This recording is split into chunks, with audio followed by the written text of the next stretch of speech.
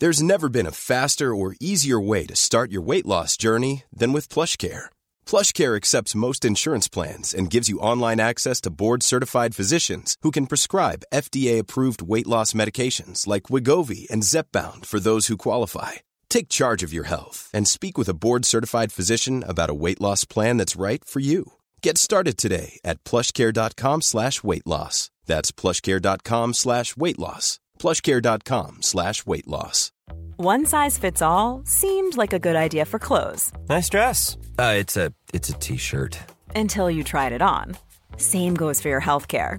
That's why United Healthcare offers a variety of flexible, budget-friendly coverage for medical, vision, dental, and more. So whether you're between jobs, coming off a parent's plan, or even missed open enrollment, you can find the plan that fits you best. Find out more about United Healthcare coverage at uh1.com. That's uh1.com.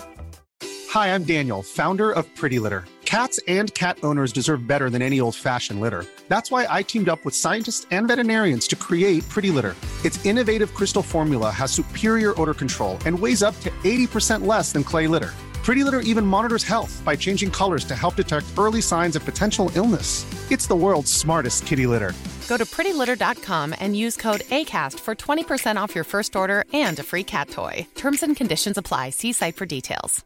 Quality sleep is essential. That's why the Sleep Number Smart Bed is designed for your ever-evolving sleep needs. Need a bed that's firmer or softer on either side? Helps you sleep at a comfortable temperature? Sleep Number Smart Beds let you individualize your comfort, so you sleep better together. J.D. Power ranks Sleep Number number 1 in customer satisfaction with mattresses purchased in-store. And now, save 50% on the Sleep Number Limited Edition Smart Bed for a limited time. For J.D. Power 2023 award information, visit jdpower.com/awards. Only at a Sleep Number store or sleepnumber.com. I'm Sandra, and I'm just the professional your small business was looking for. But you didn't hire me because you didn't use LinkedIn Jobs. LinkedIn has professionals you can't find anywhere else, including those who aren't actively looking for a new job, but might be open to the perfect role, like me.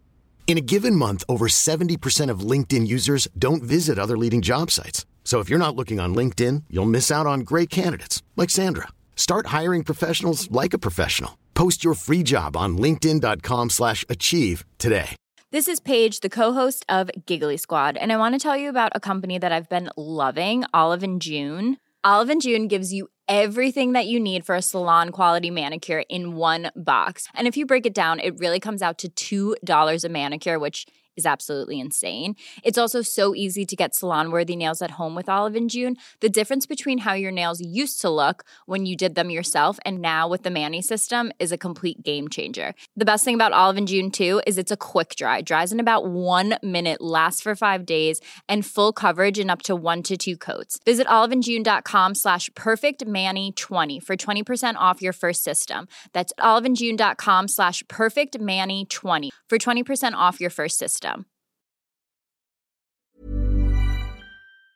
The following is a presentation of the Force Center podcast feed.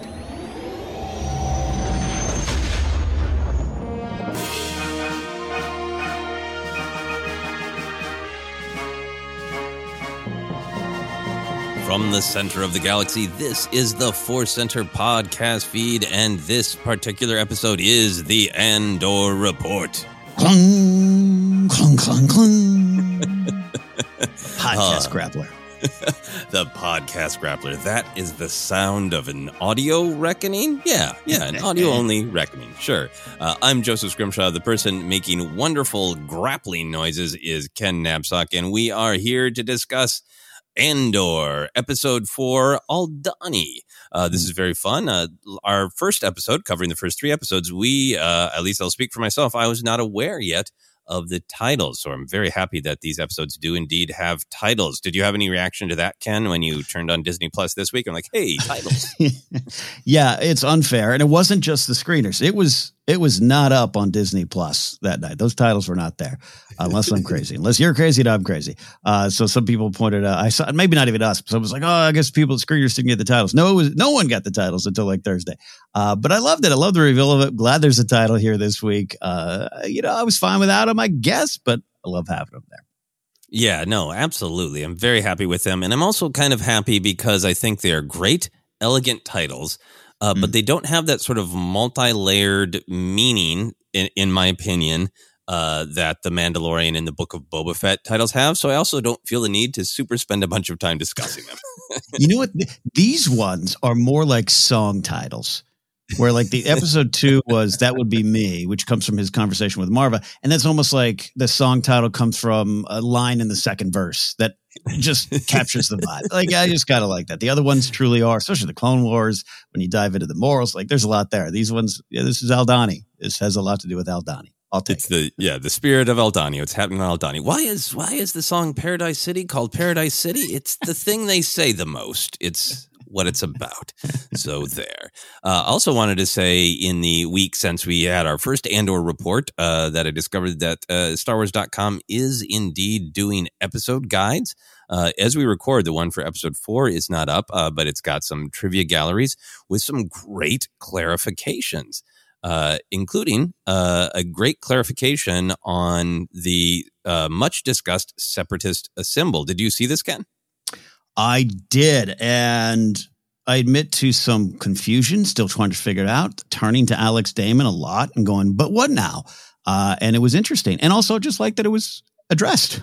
Yeah, no, I was thrilled, and I was thrilled that it was similar to what I guessed it might be, that that event is before the Clone Wars have broken out. So whatever that symbol is, Marva believes it means Republic. But soon it is going to mean something else. I'm very excited by that because I think it makes it just kind of interesting storytelling to start from that perspective of even before the Clone Wars, somebody who had a real problem with the Republic and aware that the Republic was doing things that were not necessarily moral, you know? Yeah, and tracks with the line we always reference, been the fight since 06. And also a little bit of, we're looking at some clarification on his age.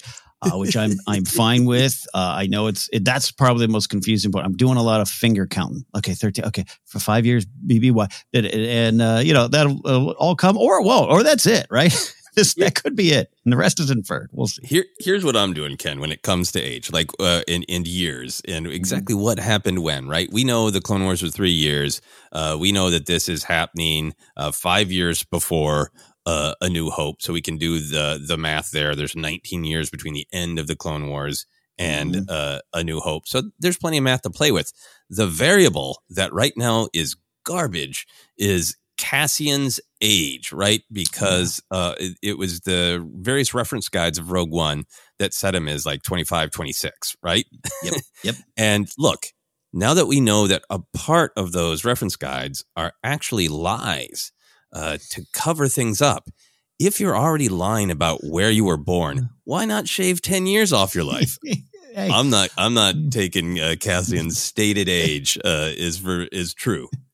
No more. It's like his IMDb page. That's not his age or height.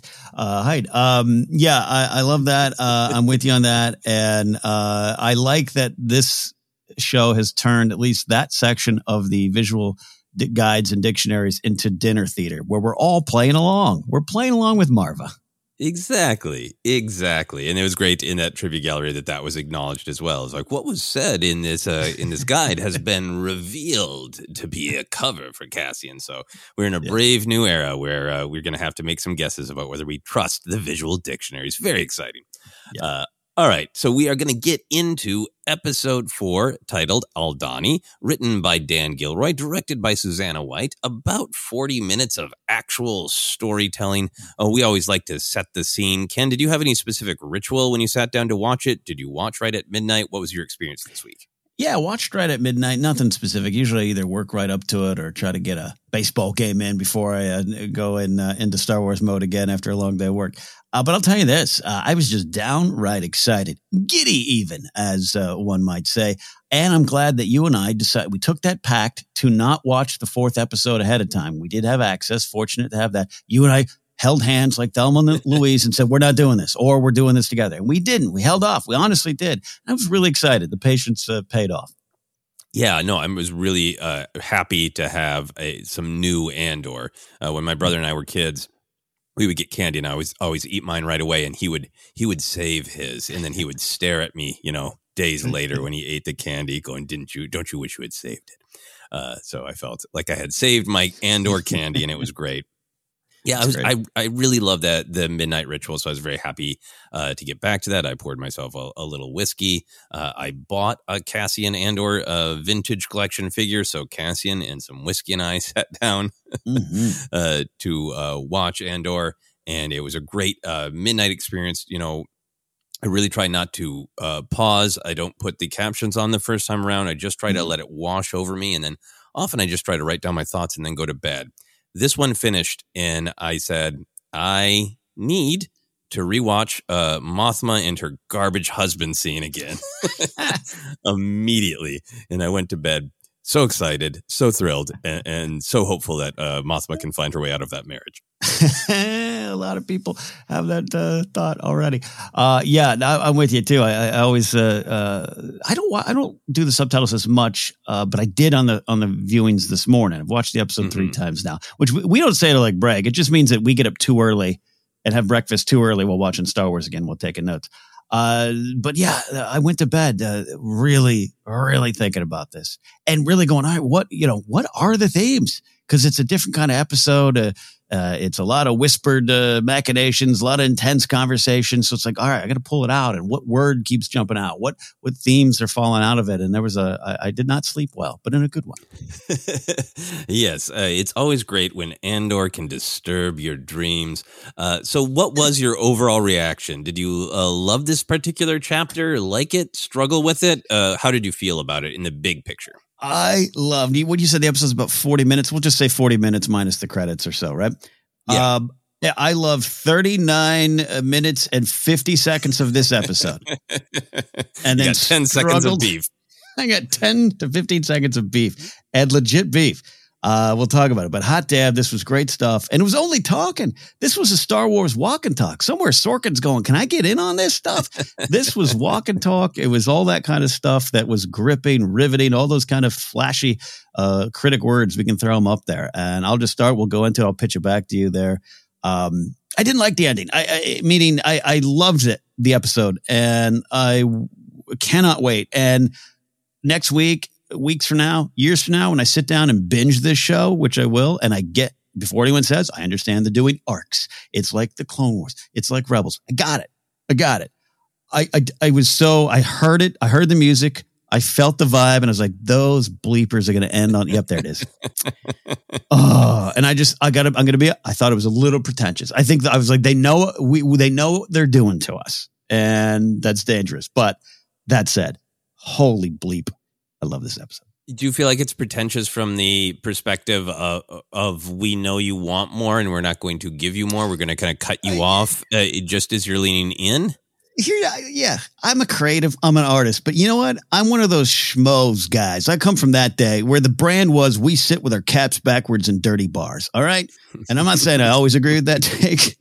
I'm a creative person. I believe art is communication, but I'm just kind of a hotel lobby bar guy. I felt this one would have been on the shelf in Luthen Rail's shop, except for if it wasn't like a meaningful front. If it's just the guy next door. We sell art. I was a little like because the first 2 episodes of Andor, like they had the same kind of vibe, but it was a little more wrapped up, less mid sentence.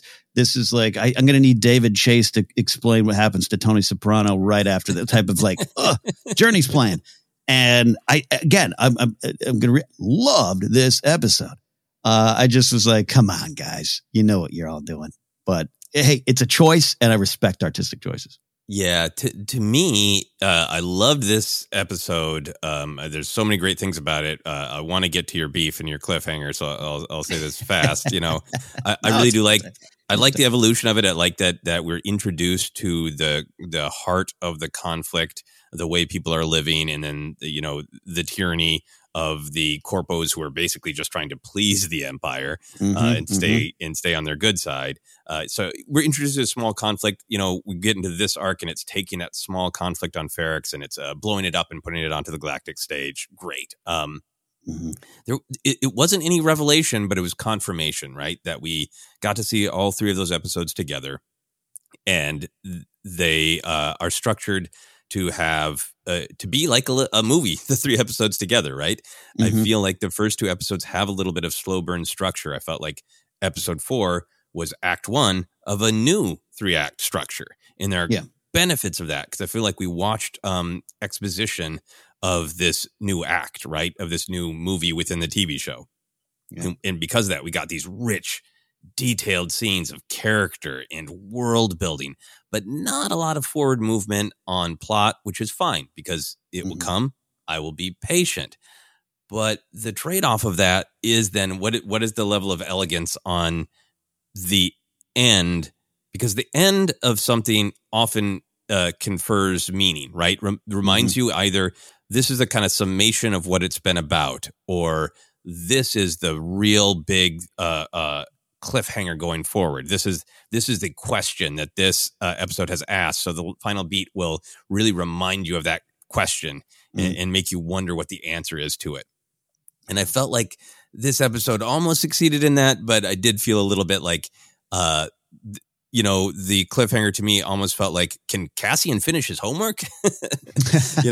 That's the less generous interpretation. The more generous to me is this question of, for Cassian, will being around these people who are fully committed, will being immersed in this culture that has been utterly violated by the Empire, will it push him past being motivated by money to being truly motivated? That is one of the big questions of the series, and we know the answer.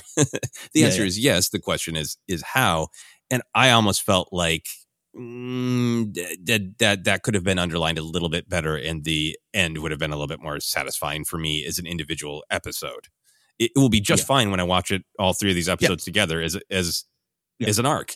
But this one did feel like, hey, I love Clone Wars, but some episodes of Clone Wars are like that too, of like, it feels like the story set everything up, and then we find a way for people to walk off into the horizon so they can pull out and end the episode. And it did feel a little like that to me. Yeah, no, again, and I think there's some thematics up there. I love your take on it there. I think there's also a little bit of acceptance slash trust, which is a big theme for me in this episode, given to Cassian in the moment. So we'll break it down, and from that angle, it worked. And again, I'm telling by next week, this won't be a problem, because we'll be just jamming that next episode button when we do the rewatch. But as an individual episode, it was what it was. Again, they made a choice, and we're here to discuss it. Yeah, I think it's going to be really fascinating to watch, though, because I think this is going to be the structure of this first season, because we know it has arcs, and we're going to get invested, and then we'll probably have a little bit of reset at the beginning of the next act. Maybe not, but that was definitely one of the things about this. It was great to meet all these new characters. Amazing to have quality Mothma time. But at the same time, we've all got excited about Bix and B2 Emo and Karn, and we only had a little bit of Karn time, so there's a little bit of that, reset. I also just think I'm fascinated by this continuing attempt to discover in this new era of streaming the balance between storytelling of what is a TV show. Like, I think you could write fascinating essays on all of these Star Wars shows together and say, what is a TV show? And in some ways, for me, like, The Mandalorian is the most traditional in that the season has one big story, but each episode, at the risk of even being repetitive in the way that people have poked fun at, of Din has an adventure every week, and you get a complete adventure. And that is in contrast. There's many things about Andor that is different, which I celebrate because I want things to be different. But that is one of the main differences, right? Of, will Din take the quest? That's, never going to be the cliffhanger of a Mando episode. He's going to do the quest that episode. Yeah. No, I agree. Then again, we're in this new era, not just with Star Wars, but with streaming and how we present shows, binge versus not binge, the wonderful big chances shows take. It's fascinating stuff, especially for folks like us who often try to put pen to paper. But I agree with you on that take there. Yeah. So, but all that said, I embrace that it is different. I have patience, and I'm going to use it. And what is in this episode was really great. My big picture reaction is that it continues to really feel like a a Star Wars novel. It is deeply, deeply tied to Star Wars canon. I know there are some people who are enjoying it because it feels really different from Star Wars, and I understand what they're saying because it's like, we're not talking about the Force. Darth Vader has not popped up. A recognizable Cantina alien has not popped up. But it is so deeply tied to Star Wars canon in a world and culture building ways, right? Like you can watch this and you don't need to know the history of Chandrila, but it's really deep and rich if you do. So I continue to really like that it's not kind of in your face connections, but detailed connections to the rest of Star Wars storytelling everywhere. I love all of the deep and ongoing themes that we'll talk about of the organic versus the mechanical. And I thought that's such a powerful Star Wars theme. And it was so there just in the visuals, right? Cutting from the hills and the rivers to the glaring white hallways of power. I thought this was a visually outstanding episode, going from the beauty of the hills of Aldhani to Mothma's amazing apartment, to Cyril's sad front door. Just everything looked amazing. You know, you go back to that Lucas thing of like, you can watch him with just the music without the dialogue. The dialogue is rich and great, but like this is a visually powerful episode. So I really wanted to compliment that as well. Yeah, and look, for a show with allegedly no Easter eggs, whatever that term is now taken on a different meaning over the years, I should say. For a show with no Easter eggs, and a creator that says, put aside your Star Wars reference, there's so many references that I stopped tracking them and just started texting Alex Damon, when are you going to get your video up? Because I don't know. But that said, we'll get into it. Some of the things that are there absolutely have purpose and meaning for Luthen Rael, which makes it that much more delicious. And I will point out, man, I really, really want to congratulate Tony Gilroy and his team for building an entire city planet to make that practical. They just built an entire planet outside of Earth and flew the production up there. No special effects, all practical. Oh, I so cheered for Coruscant, right? Right. Yeah. To see it in live action, finally, as you jokingly say, realized, physically built. We can all move there later. It'll be great. I wonder what rent is like on Coruscant. Yeah. Oh, God. All right, that's just our overview. Let's dive into the real specifics of the themes, the central ideas at stake in this episode, and probably going forward in the arc and in the show as well, but specifically highlighted in this episode. What are some of the things that jumped out to you, Ken?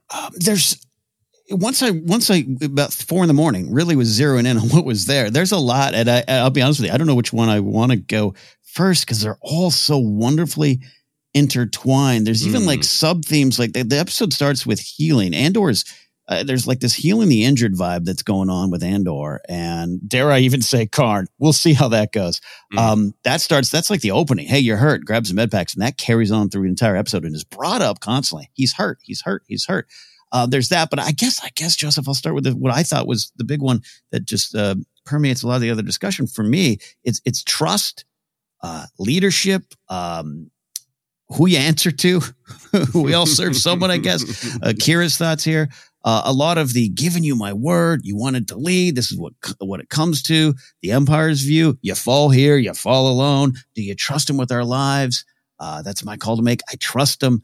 And trust is so key to the rebellion. And this episode breaks it down, especially this time period. You want to talk about Star Wars canon. We're in this era where they don't have the same uniform. They're not all meeting at the Masasi temple and having drinks and planning the war. They don't trust each other. They don't know each other. And this is how this began. And we're 14 years into the reign. And we're still here where trust is so key. And Luthen's asking Andor to trust him. Luthen is asking Vel to trust me by saying, you're going to take on this member. And then Mothma's telling Luthen, I got a new member. And he's like, no. So she's like, trust him. Mothma has to worry about the trust of those around her. Vel has to get the trust of her team. ISB, they're going to get your trust whether you want it or not. And then it all kind of just flows from there. Yeah, no, I think there's a lot of great stuff in that. It is about trust. It is also about just sort of like the structure of how do individuals accomplish something as a group. And you're right. It's highlighted again and again that the rebellion is in a place where it has a bunch of different names. Cassian throws out a selection of names that you can call them and kind of argues they're all the same. We'll talk about that when we get to the canon section because it's a great list of names. But there is this Luthen being kind of the glue of the rebellions that we're seeing and feeling like I alone am at the center of it. And I feel like a part of what is needed is constant lying. Right. So it's not the rebellion we know yet with, Leia and Mothma bringing people together and making it feel like everybody matters, Yeah.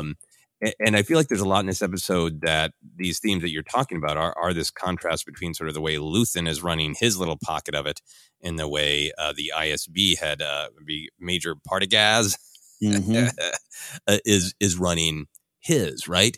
And Major Partagaz even has like, it feels like he's kind of like, I don't have a lot of faith in any of my subordinates. I'll kind of handle it all and I'll send you off on an assignment. And he seems aware of, I can't have the order that I want and that the Empire wants if there's tension. Like I love his line about that. Let's not waste our time with intra-office fighting. And it's like, oh, Major, have you seen the Empire? Right. But he's trying to get, they're both trying to do the same thing. They're both kind of trying to glue these groups these individuals that can't quite trust one another into the forward movement that these two leader figures believe is necessary.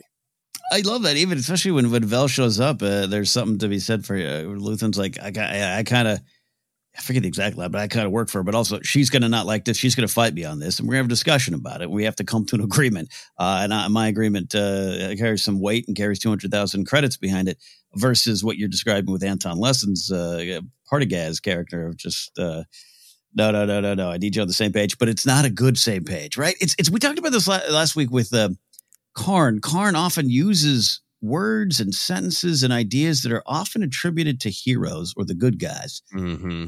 And Anton Lesser here, Qyburn himself, just kind of being like, no, let's all get along. That seems good on the surface, but man, the differences are the stark about personality and individuality in the rebellion or the growing rebellion versus what he's trying to remove in the halls of the ISB. That's true. I mean, I think Luthen, we're seeing that he is making choices unilaterally and he's manipulating people, but you can also argue that he's trying to inspire, right? He wants the best out of Cassian. If Cassian, he loves listing things, right? So he does. Number one, Cassian will realize his true fighting spirit. Number two, he won't, and we'll use him and he's gone. It'll be one or two. Fine. Yeah. But I think Luthen wants one. He's clearly trying to inspire Vel to leadership, right? And Partagaz is not trying to inspire anyone. He is mocking them to keep them afraid of him, afraid of losing their position, and to get them to stay in the exact lane he has picked for them. Yeah, even with, oh God, what's her name? I forgot. Mira, right? Dedra Meero. Yeah. Dedra Meero. Yeah. I view that, right? Like, we will end this horrible meeting on a good note. Some of your reports are all right. So things are looking up there. You might still mess up. I really like that. I think the way I looked at this section of discussion is trust is a great word for it. I also thought it was really interesting to look at it as commitment, right? Kind of our key heroes, Andor and Mothma, their commitment is being questioned. Andor's commitment directly, and sort of Luthen kind of pushing Mothma of like, are you going to be there for me or not? Are you willing to take this risk that I think you should take, but not this one, right? There's a little bit of like, what can our heroes do in the situation they're trapped in? How fully they can commit.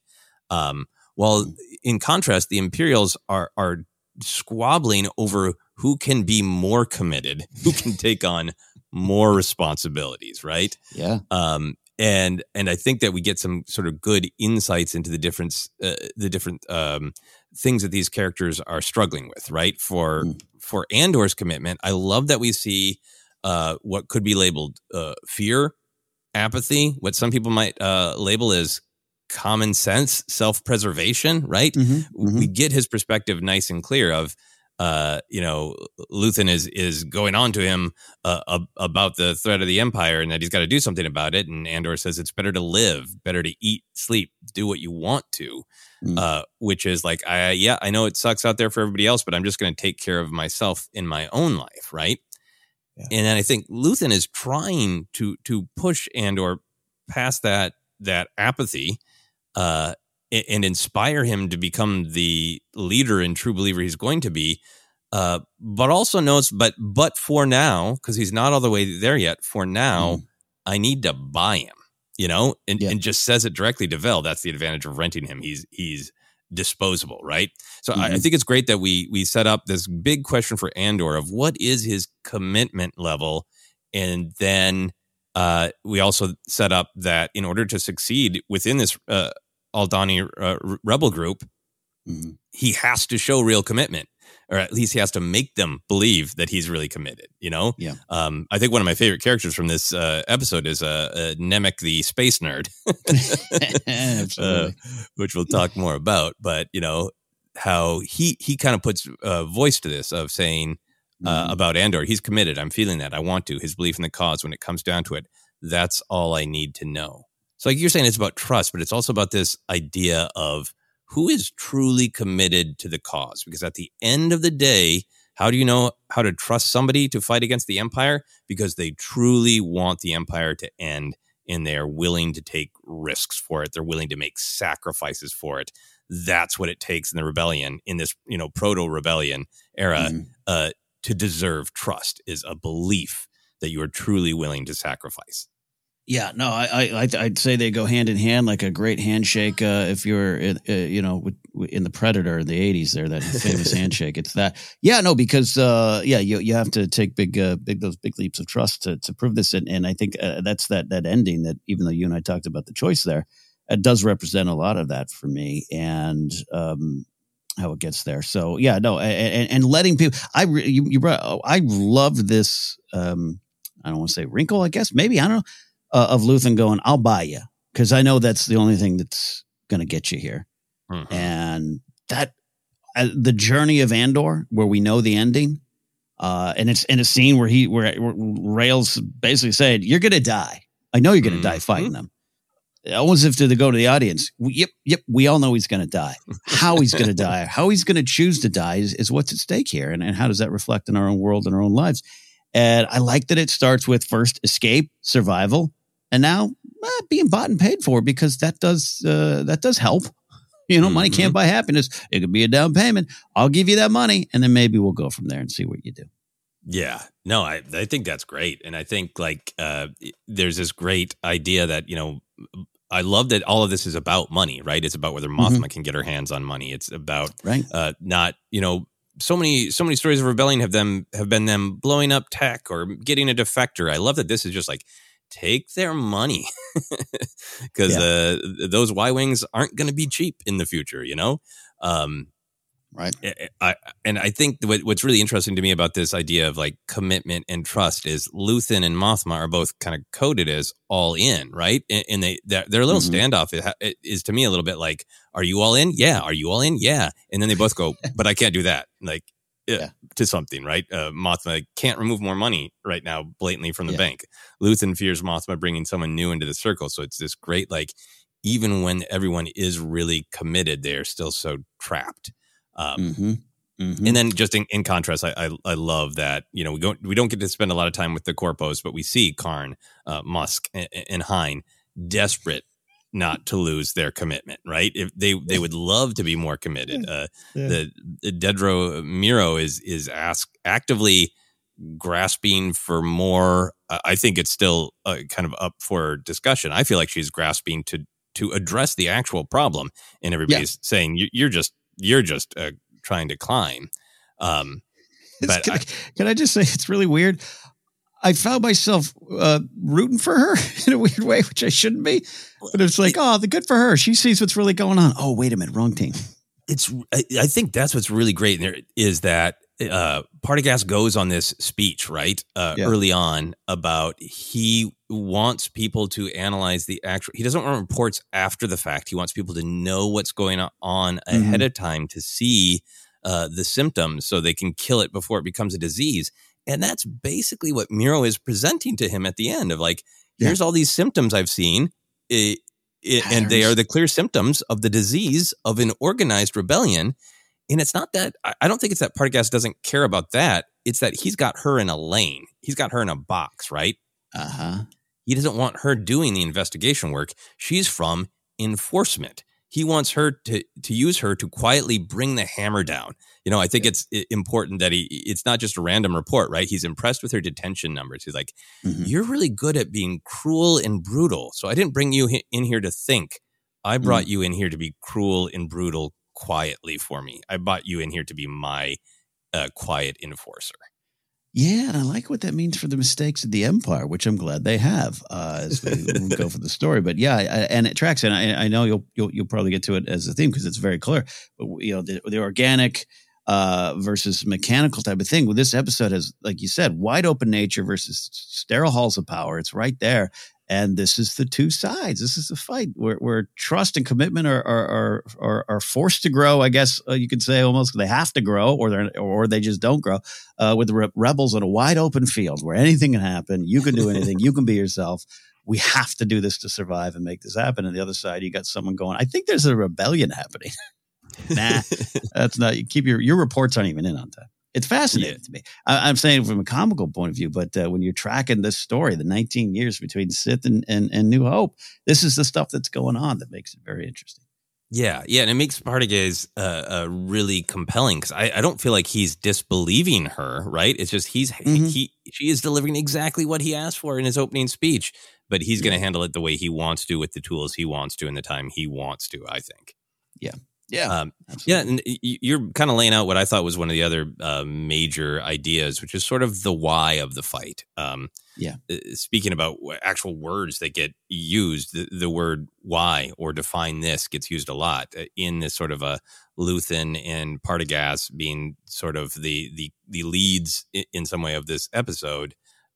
They both have these speeches early on sort of defining the why of their missions, the parameter of their missions, right? Luthen really frames the battle to Cassian in a specific way. And Cassian, Luthen says the kind of generic, don't you want to do something important? And Cassian literally says, define important. What does that mean to you? And I feel like what Luthen says is the battle is sacrifice because the enemy is, like you were saying, the enemy is going to kill Cassian eventually anyway. I love that line of they'll use the same rope to hang you, whether it's for a plasma coil or 20 million credits. So he really frames it as this is a battle for your life, for the soul of the galaxy, and you have to be willing to sacrifice. And then in contrast, Partagaz has this great, a description and mocking his workers for not being as eloquent as him, defines the Imperial Security Bureau, the ISB, as healthcare providers, identifying symptoms they can kill. The longer we wait to identify a disorder, the harder it is to treat the disease. So right away, we get kind of two contrasting ideas of what are the rebels fighting for? What are they willing to sacrifice? How is this Imperial looking at this battle? But then to me, it goes even farther into that organic versus the mechanical and sterile. I think this is something that Andor is going to continue to do, which again has happened a lot in books and comics, but has kind of been a little bit in the shadows and sidelines of some of the major screen Star Wars storytelling. That the practical horror of the Empire is highlighted. Actually, I'm going to take that back. The Clone Wars does a great job of portraying the things that Palpatine is doing and building how it's really destroying everyday life. But I really love in this big live action Star Wars on the screen that the practical horrors of the Empire is being highlighted in that ISB meeting, right? There's the one of the people who gets berated, Legret, has this very clean description of something that we can clearly understand is awful. The dimensions of the conflict have diminished sufficiently that mining has resumed on the occupied lands. And then Partagaz says storage issues with the displaced. Right. Like take a second and I think it's great to take a second and say, what does that really mean? These people are sitting around in a room. They're the secret enforcers of the Empire, right? It doesn't go on the books what they do. It's not available for public scrutiny. And they are sitting around there saying to each other, like, yep, we've taken this land because we want it and we have a right to it. And of course, the people there are complaining like they always do. But we got them to shut up with their little protest long enough to get back to mining, and we'll find a place to stick them. They're not people. They're the displaced in their where they live is a storage issue, right? Like the dialogue tells you the practical horror of the Empire. For anybody who's like, but the rebellion did some bad things too. There were janitors on the Death Star. Like this is the portrait, right? And I'll say it's one other thing, and then I want to kick it back to you. This is such classic Star Wars thematic storytelling. The way the Aldhani rebels lay out how the culture, the sacred river, the rituals of Aldhani have been desecrated by the Empire. 40,000 Aldhanis driven from the highlands to the lowlands. And you do not need to work hard to attach that to any real life history. Just think, is there any large government who has ever driven a people from a culture in the highlands where they're connected to the earth and the specific animals there and driven them somewhere else against their will? I think that's, then the fact that the big idea is for the plot is that they are going to use nature against the Empire. And it's these ideas that seem to start to actually spark something in Cassian, right? Hearing of the violation, hearing of the clever plan to use nature against them, it seems to be awakening something in Cassian. This is all great. I'm glad I passed the test, too, because I connected with a lot of these here, man. I wrote down this idea of understanding the Empire's oppression and specifically the statements on colonialism that the show was making. Is it a very real-world conversation? Is it at times complicated? Yeah, but this show is very clear in its point of view to say, here's what's going on, and here's what it was always about. I really believe that. It's just, we focused on different parts of it over the years. And the Aldhani stuff destroyed in 10 years, hundreds of years of culture were wiped out that fast. A river dammed up. That Nemec miniatures map that he made was a great way to just really show it. That people left, rounded up and sent to essentially reservations is how I could take it, but it goes into different spots too. Enterprise Town is what they call it in the lowlands. Like I said, it's really direct. This show goes for it. And it goes for it by attaching it to the Empire and the idea of, again, we're joking. Deidre, I'm kind of like, oh, good job. You had a good day at the office. I hope you get recognized for your work. That's half a joke, but it's I like that this show is just, you cannot deny what's going on here. And the words are chilling. I wrote that down too. Storage issues with the displaced on Arvala 6. I think Arvala 7 is Mando, right? It's very stunning. And I'm really cheering it on as uncomfortable it can be. Sometimes when you attach it to real world stuff, I get it. And what I'm calling the sheep herder rebels, the Aldhani rebels, absolutely using the natural beauty and traditions of this land as cover because the Empire won't see past that. Continues to be a theme that they just slap you up across the face like you're Cyril Karn's mom. Yeah, no, I mean, I think that is what's so powerful about Andor is it is laying out, here are the kinds of atrocities that the Empire is doing. Here is the clear reason that the Empire saw value in land that other people were deeply attached to, and the Empire took it because they realized that those caves are good for storage, right? Mm-hmm. And there are countless real world things that you can attach that to, some more specific than others, but throughout history, and all those things are happening now. And this show is all about the central character of Andor being fully aware that those things are happening and trying to decide how he wants to respond. He hates that they're happening, and he wants to stick the Empire in the eye, as Luthen says. But how much are you willing to fully face it? And Cassian is somebody who's lived a life where he hasn't had a choice but to face it, right? He's encountered it, which gets me to the other huge thing in this episode that I deeply love is Mon Mothma's awful husband. I have to scroll up to my pages of notes of this section. Right. I mean, I think it just is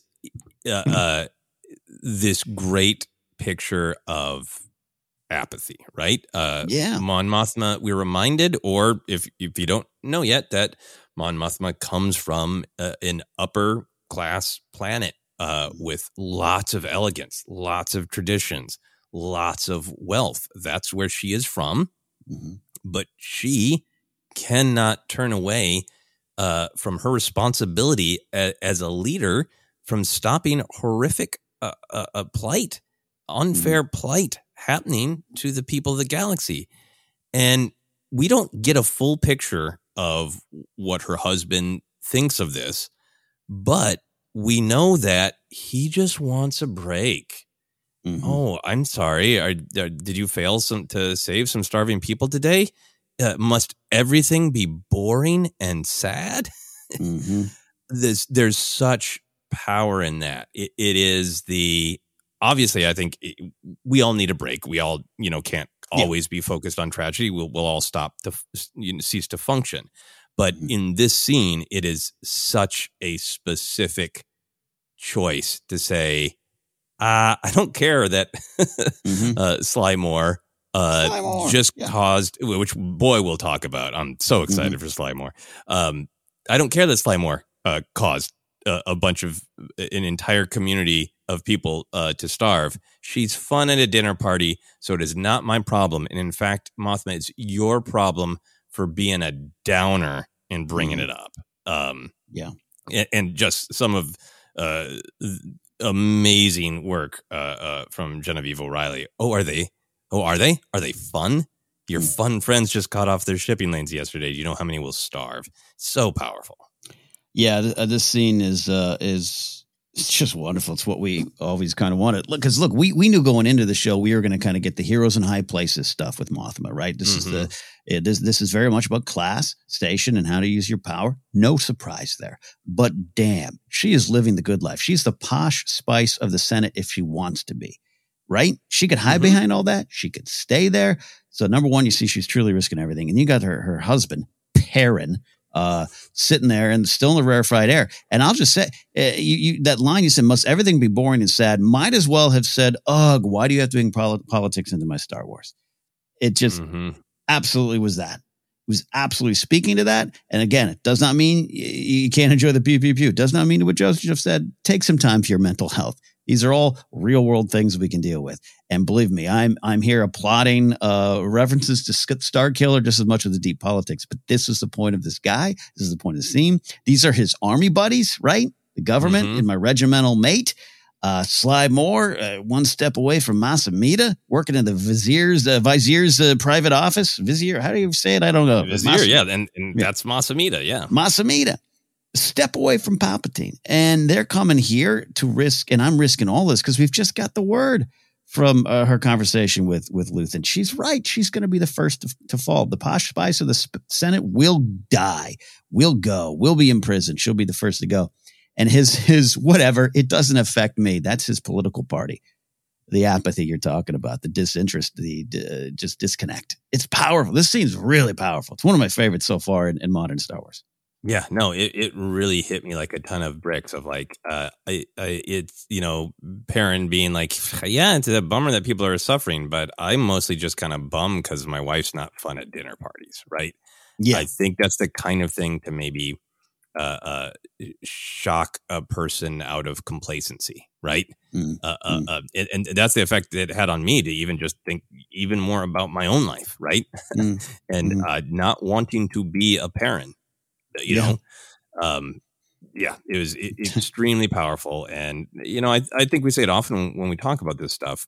I think if you're a Star Wars fan, you get to choose kind of at what level you engage. And I love the fantasy. I love the escapism of Star Wars. It is a different galaxy, a different world. It's fun and it's thrilling. And I think it should be all those things. My only concern is when somebody claims that the politics aren't there. If that's not your favorite part of Star Wars, if Andor isn't your favorite show, that's fine. I so deeply, vehemently disagree with any statement that Star Wars is only escapism and doesn't have this stuff going on. This is the beating heart of Star Wars, and it always has been. You could cut from this scene to A New Hope to the Kenobi Luke scene of Luke saying, it's all so far away from here. I don't like it, but it's not my problem. And Kenobi going, that's your uncle talking. He doesn't want you to get involved. He doesn't want you to go on some damn fool idealistic crusade. Star Wars advocates be aware of the tragedy and trauma of others and get involved. It always has been. And this is a different take on that same conversation.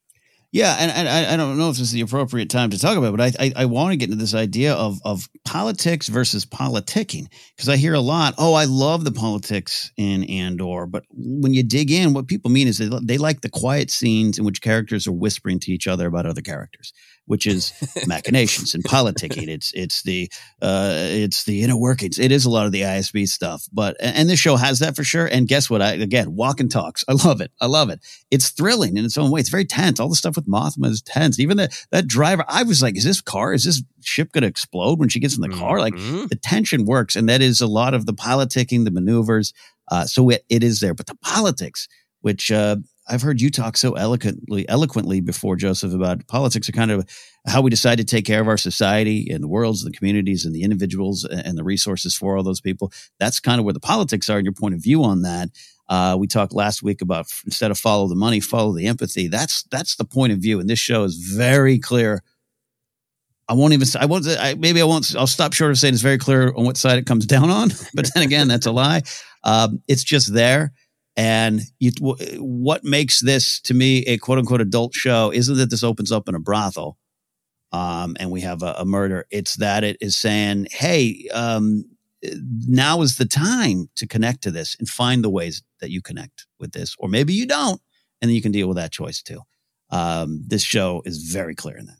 Yeah. I mean, it's the politics of empathy. I think when Star Wars is explicit about politics, some of the great Padme episodes of Clone Wars, the policies do reflect real world policies, and they are policies of empathy. They are policies of that no one should be without the basics in life, because we are a rich enough society that everyone should have their basic needs met. No one should starve, and those are real politics. And you can look at policies in real life, and you can agree with them, disagree with them, but at the end of the day, to me, you look at what is the philosophy behind them? What is the choice of shaping the society? Do you want to be everybody is out for themselves, and if you fight hard and you get yours, then good? Or do you want to be a society where we lift everybody up? And I feel like Star Wars has always been clear on that philosophical approach to politics. And then you get into actual politicking, right? Of who's giving a speech, who is being fully honest in their speech, who is manipulating one donor and then saying thing to another donor, who's kind of lying or doing some obnoxious, baby kissing or propaganda. And and Obi-Wan Kenobi doesn't like politicking, right? Yeah. Yeah. He doesn't he's very invested in empathy, but he's like, oh, politicians, right? There's a difference. And I think a lot of times when we say, I don't like politics, we're talking about that, right? Yes. Talking about kind of the public face of it. But at the end of the day, when laws are made and enforced, that is us deciding who we are. Yes. Yeah, absolutely. And I'm hopefully not getting too intense about it. I just, it's hard to not look around and in the world, our real world, and think this is not the time to engage with it. Right. And that's a big change in my life. I wasn't a parent, but I definitely was at the party just wanting to talk about the weather. And I get it. I was calling in 2005, right? I've gone, so I see someone asked me the other day, what do you love about Andor? And I said, because it's important. Well, so why it's important? Because it's making it very clear what Star Wars has always been about. You don't have to agree with that. You don't have to like it, but you can't turn away from it. And that's what this episode really leaned into. We knew we were going to get that Mothma stuff. It wasn't just about seeing Coruscant. And I don't think anyone was just excited to see Coruscant, but it's what was said. I was blown away by how just direct it was. Her husband, God bless him. God bless him. Who knows? Maybe he was a great soldier. I don't know. God bless him. It was just so clear. Ugh, politics again. Sly Moore's great at a party. Just enjoy Sly Moore. If you're listening and you don't remember who Sly Moore is, stop, pull up a picture of her and think of her being the one that's fun at a party. I pray we see this party. And we'll start the day. I really seriously hope we see this party. And we'll get into the canon connection of it all, but I think, and I can't necessarily say all of the things that Luthen's talking about are touching. I don't know the entire list, but many of the things highlighted, including his necklace, down to we see what's the Kalikori? How do you say it? From the Ryloth, the same type of thing that Hera had. Kalikori, yeah. Kalikori. Thank you. Haven't seen it on page in a while. Mando armor's there. What's Mando armor? It's in many ways it's a culture now snuffed out by the Imperials. A lot of what Luthen, his art that he's invested in here, a lot of things he's talking about have to do with the history of politics and uprisings in the galaxy. And to have that collected for whatever reasons and how he does it, we'll see. But it's a reminder. His story is a reminder to me of the bad nature of politics, the danger of not getting involved, and the uprisings that stem from that. Yeah. No, I mean, I think this is maybe, one of the reasons I think you and I kind of buckle a little bit when criticisms of, Cameo is just this. Like, I did cheer to see Coruscant, and it wasn't because I remember that, I recognize that. It was because it has meaning. It's the seat of power in the galaxy. And what would it mean to be living high up in the beautiful part of Coruscant when all this horror is going on? And that's exactly what it, delivered. And I think you're touching on the last big theme that I wanted to talk about, which is this idea of sort of layers of identity, right? We see a lot of transformation, a lot of masks. It goes with your idea of truth. But I mean, Luthen's amazing transformation, right? He doesn't just have two sides. It is almost like kind of old school clowning, right? He doesn't just transform into his into his secret identity, right? He makes a clown-like transformation into a grotesque parody of wealth and non-involvement. Yes. He becomes a picture of what he hates, right? That shot of him, putting on all of these sort of ephemera, the wig and the rings, the props of this other person, this other life on Coruscant. And then the sort of like the little laugh thing is like, let's remember this character who is unaffected, right? Everything is just pleasant as we sell things, right? And even in his dialogue to Mon Mothma, this facade that he's keeping up because they don't know who this new chauffeur is, this new driver, if this person can be trusted. His specific line when Mothma's kind of making chit chat about the stress of getting everything done as a senator. And fake Luthen here, Futhen, says, it's hard being surrounded by this much history and not be humbled by the insignificance of our daily anxieties. That line is just killer because I think it has this double meaning. It's got the sort of surface meaning of, if you just want to be like a student of history and sell fine art, you can... daily anxieties, don't worry about it. Empires come and go. People suffer. Whatever. It's not my problem. I run an art gallery, right? There's this sort of facade of non-involvement. It doesn't affect me. But to your point, I think what he's sort of actually saying is, I am surrounded by the history of imperialism and rebellion against it, and it is keeping me focused on what my daily anxieties should be. Yeah, it's so deep there. I love the stuff, and we're so waiting for it, right? So especially after meeting Luthen and knowing what was coming, and I remember when I first saw the shot of him with the hair, I was like, "That's not Luthen." I saw him with short hair, and I fell for it. I thought it was a time jump thing. I'm thrilled by this. Oh, it's the best. And talk about spy thriller. Let's not forget this is a theme throughout the entire show so far. The tense spy side of it is pretty crazy. He's practically Jennifer Garner in Alias, just puts on a wig. He is. It was this question too. It's I guess you could, what's the real face? Does Luthen Rael is using this illusion of high society? But to me, I'm like, was that his true beginning? Did he start low and go up, start high and go low? How did he join this fight? And he plays in both sides because I think he knows he has to, and it's valuable. But yeah, I just was fascinated by that. I'd love to know more. We might not get that answer, but was this who he was in some way? and realized, I've got to get involved, which means I've got to, go underground. I got to take all this stuff off. Or is he always low and he infiltrated and went high? I don't know. I'm fascinated by it. Yeah. And I'm sure we'll get the real story. I don't know why my gut instinct is that he started in this world. I think maybe it's because it kind of matches Mothma, that he's in this position where he could have just been this person. Something happened to him. We don't know what. That isn't just another part of his collection as the owner of an art gallery, that Quadi Signet Blue Kyber Sky Stone, right? I believed him that means something to him. Yes. Vel's unclear relationship and attitude toward him, like it's more than just covering her tracks when Cassian's poking more about who is he, what's his deal, and she says he is something we will never discuss, right? They're hinting at a bigger truth for Luthen, and to me it feels like, I could be utterly wrong, but to me it feels like he started in this place of power and privilege and wealth where he could study wars of the past and be unaffected by conflicts of the present. And something happened to him and his life, and he became something else. And now he wears the mask of his previous self and almost wears it in a way to, demonstrate how disgusted he is by who he was. Yeah, well, I like that. I wish Luthen would just show up right now on the podcast and give us the answer, but I can't wait to find out. Navzok. Here's the truth.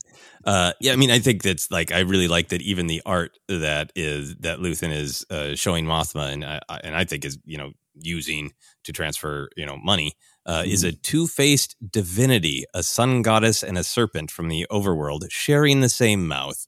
I mean, yes. This idea of layers of identity. And then we get Cassian, having to convince the Aldani rebels of his sincerity while also wearing the mask of Clem, right? Yeah, right. Vel Sartha is also having to lie to her team while also demanding that they trust her. Mothma can't be fully truthful with her husband or even her driver.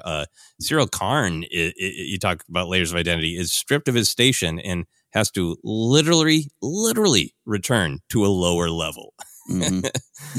So I think this is a big theme and a big idea that will continue, but it was really highlighted in this episode of these layers of identity. Yeah, gosh. What do we get? 30 seconds of Syril Karn? It was dense. A lot going on there. Yeah, that slow descent to be slapped by mom. Slap hugged by mom. Wow. Yep. A lot more to come there. All right. Any other big picture thematic thoughts before we take a break? Oh, man. I guess we could go on and on and on, but I think we touched upon the big ones there. Shout out to the team there. Sintaskeen, Nemik, Terraman, who sounds like he's over there in Gondor, and Lieutenant Gorn. Loved them. Loved all the stuff it represented. Them eating roots and sleeping on rocks. It's a powerful start for that rebellion. Yep, making sacrifices for the rebellion. All right, we're going to take a quick break, and then we're going to be back to get into canon, get into some comedy and whimsy, maybe get into action, if possible. We'll find out. Back in a moment.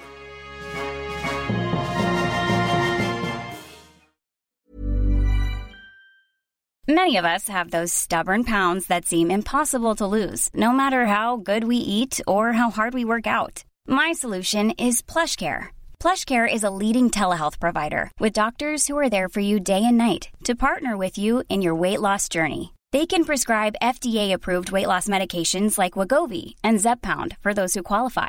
Plus, they accept most insurance plans. To get started, visit plushcare.com/weightloss. That's plushcare.com/weightloss. Ever catch yourself eating the same flavorless dinner 3 days in a row?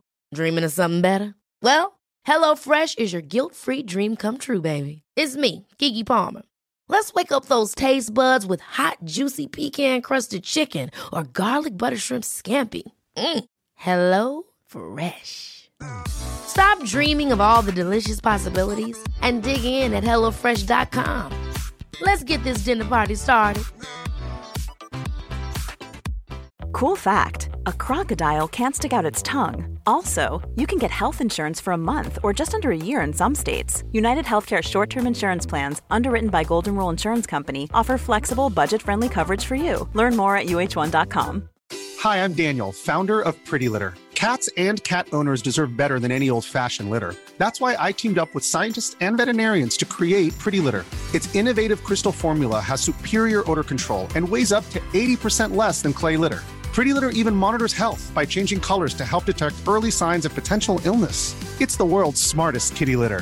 Go to prettylitter.com and use code ACAST for 20% off your first order and a free cat toy. Terms and conditions apply. See site for details. I'm Sandra, and I'm just the professional your small business was looking for. But you didn't hire me because you didn't use LinkedIn Jobs. LinkedIn has professionals you can't find anywhere else, including those who aren't actively looking for a new job, but might be open to the perfect role, like me. In a given month, over 70% of LinkedIn users don't visit other leading job sites. So if you're not looking on LinkedIn, you'll miss out on great candidates like Sandra. Start hiring professionals like a professional. Post your free job on linkedin.com/achieve today. This is Paige, the co-host of Giggly Squad, and I want to tell you about a company that I've been loving, Olive & June. Olive & June gives you everything that you need for a salon-quality manicure in one box. And if you break it down, it really comes out to $2 a manicure, which is absolutely insane. It's also so easy to get salon-worthy nails at home with Olive & June. The difference between how your nails used to look when you did them yourself and now with the Mani system is a complete game changer. The best thing about Olive & June, too, is it's a quick dry. Dries in about 1 minute, lasts for 5 days, and full coverage in up to 1 to 2 coats. Visit oliveandjune.com/perfectmani20 for 20% off your first system. That's oliveandjune.com/perfectmani20 for 20% off your first system.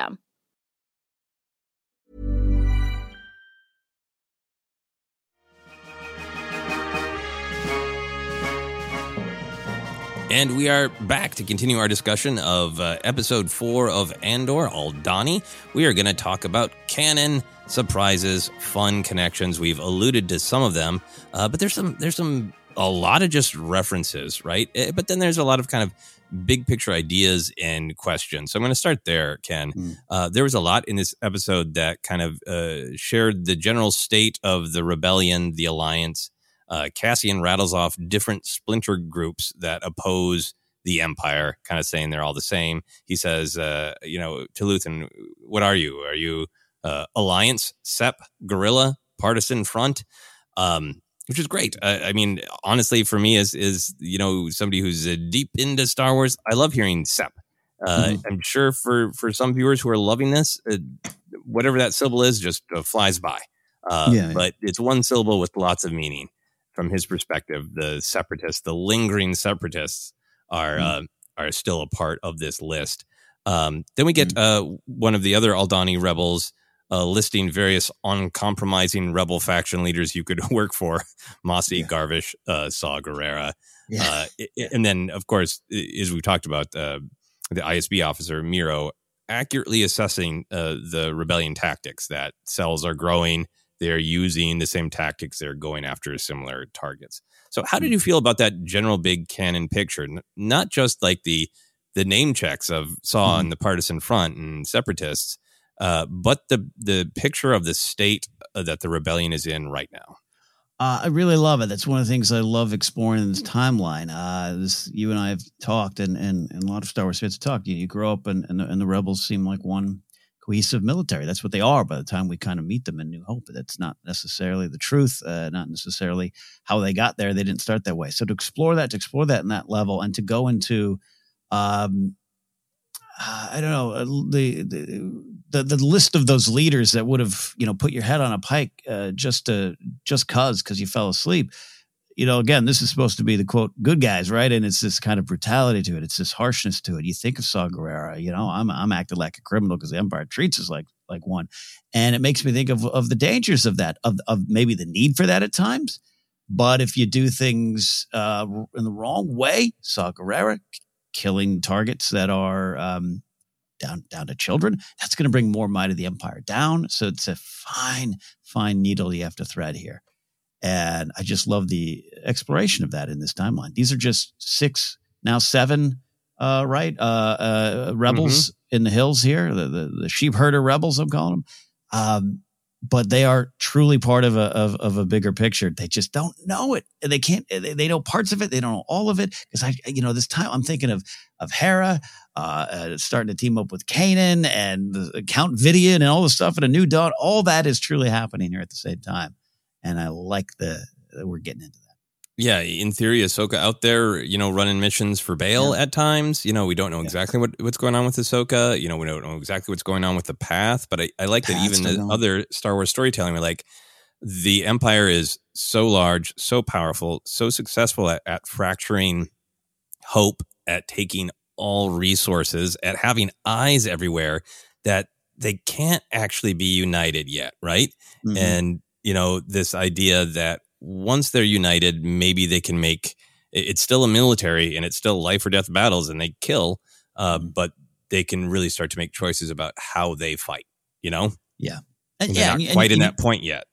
Yeah. And you need the Rogue One stuff. That's why you and I celebrate. And so many others love the third act of Rogue One and that flipper of action from Radis. It means a lot, but it took a lot to get there. And I love that we're rolling around in that. Yeah, me too. Absolutely excited by it. And I feel like just throwing out that one syllable, Sep, does make me feel like we are going to get even more with Cassian's backstory and timeline, which is the other thing I wanted to talk about of how old is Cassian? I think it's unknowable. But we do learn that he fought in Mimban when he was 16. Mimban, of course, featured many places on screen in Solo. There's a shout out to the Mud Troopers fighting on Mimban in a Clone Wars episode. But Cassian claims he was fought on Mimban when he was 16. He initially claims that he fought there for 2 years, but Luthen says that he worked there as a cook for 6 months, then ran away. But then they have this conversation about, that horror and whether it was worth any of that. Cassian says, and who did it turn out we were fighting ourselves? And Luthen agrees, saying the Empire had you fighting each other. So I think in that whole big stew of canon, I had a couple of questions for you, Ken, of what if you thought that battle there, this war on Mimban that Cassian was talking about was during the Clone Wars, and how you felt about that timeline of him being 16 during the Clone Wars. I took it as Clone Wars era, and I know some people are taking it as he served Solo food. I've saw some tweets of those, and maybe there will be an answer. But I think for me, I don't know why I felt it was separatist republic type of thing, and him just kind of saying that in the Empire, we were fighting each other, without saying, the Sith Lords are behind it. Why would you? You don't need to even know that. You're experiencing that. Both work for me, by the way. I'm curious to see there, but yeah, I went that way. And this is what I was saying. I eventually need the math and need the timeline put down. I normally don't need the specific details, but I'm just curious. I'm curious more than anything because it will help deepen my understanding of Cassian's story. Yeah, I'm just, like I said at the top of the podcast, I'm just leaving myself open. I think the only thing that makes it convoluted is if you hang on to the idea that he was 26-ish in Rogue One. Then it starts to get, to me, confusing. I think maybe I am affected by Solo's take on Mimban, right? That it was, we're taking their land. It's a united front, against the Mimbanese.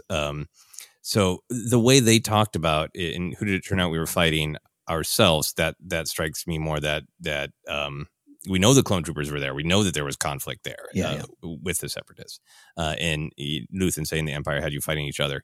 I think I really like that because I think it really informs the rebels that we're meeting to understand that we were made to fight for nothing, for the benefit of Palpatine, for the creation of this empire, to create the lie and the fear of the scary separatists that would allow the empire to have this control and continue the lie of anything in the name of security, or else the scary other will get us, like they did back in the Clone Wars, right? For our rebels to have a full understanding of that and say, this is how our war is different. This is how the stakes are different.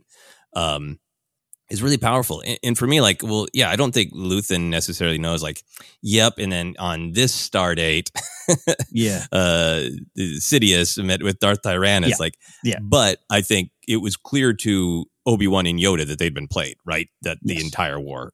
And so that information, that full understanding goes to Bail, goes to Mothma, goes to Luthen, Yeah, trickles on down. Yeah, absolutely. Yeah. All right. So from there, going into some other just I was going to say fun things, but it's more than fun. This one's fun. Mednog. I wrote that down too. Luthen has Cassian slug some Mednog. I Googled that. That apparently seems to be new to Star Wars, that you can drink your Bacta, kids, like drink your Ovaltine. I want a commercial with Luthen. Drink your Mednog, kids. How did you feel about that? As grown up a fan of eggnog during the holiday seasons my whole life, I'm non-alcoholic and alcoholic now. I really want some Mednog. It's not the prettiest word. It doesn't sound fun, but I like a nog, and a nog that could heal me. And by the way, with the first viewing, I didn't necessarily hear Mednog, and I just thought he had said like Mednerg, like some alcoholic drink, and I bought that too because that would make you feel good. So I was like, okay. Yeah, no, I mean, I assume that it is actually some sort of medicine, and not, but maybe that is Luthen's way, like, sometimes people call like whiskey liquid courage, right? You know? Yeah. This will set you right, kid. It's some space whiskey. I call it Mednog. Yeah. The cowboy cure. All right, some whiskey. Here we go. Yeah. Yes. I also just wanted to shout out the absolute wonder of seeing the ISB in live action, seeing a whole meeting, and also wondering if Yularen was there, of course. But how did you feel about seeing the ISB, seeing the building, the office, the sort of inner workings of it in live action? I, like I said, loved it. I love that we went back to Coruscant and that being kind of the first place. And you can make all the connections to the sterile halls of power themes like we did. But just to see it in Star Wars, the white jackets in action, and it's frightening in a way. Anton Lesser as Major Parchek, whatever his name. I wrote it. Partagaz, I think. Partagaz. Parchek is his cousin. Major Partagaz. He's right there now up on that chart of Great Imperials for me, which means like you're not rooting for her, but they're so effective in the story. Yeah. I'd love to see a conversation with him and Krennic. Like they had that little mention of Scarif thing, which I'm sure is on your list as well. But I just was like, oh, could Krennic show up and be upset about some supplies or something? Because I'd love to see them in a scene. Holy crap, that'd be great. Yeah, because I feel like they would really, really have some conflict, right? Yeah. He'd use his middle name. Yeah, Orson Callan Krennic. What's the issue? It's the issue. I love how much he dismisses people. Like, we're done. Yeah. That is all. Begin. Yeah. And I think Krennic's a little bit more of an oily operator, right? Who kind of wants to use his charm, and I don't think that's Partagaz's communication style. So that would be fun. No, don't think so. Yeah. So as you mentioned in the Great ISB scene, a lot of known planets and conflicts. Ryloth, I think it's significant that they mention Ryloth because we know that is a hotbed of a rebellion, right? That is a localized rebellion, dealt with a ton in Rebels and in Clone Wars and in the novel Lords of the Sith. It is, again, not a, oh, cool, I know that. It is using the rich history of Star Wars to say, like, yeah, that Ryloth is always going to be one of the things on the ISB's plate. Yeah, it's a big one, right? It's a big one. Like, it wouldn't be out of place to say Cham's name as well. So, you're looking for this story again. It is a very original approach to Star Wars, or it's unique. I'll say that, and I love what it's doing. But yeah, absolutely, it is so well placed in the rest of the Star Wars saga right now. And to hear things like that's where they're effective use of reference to me.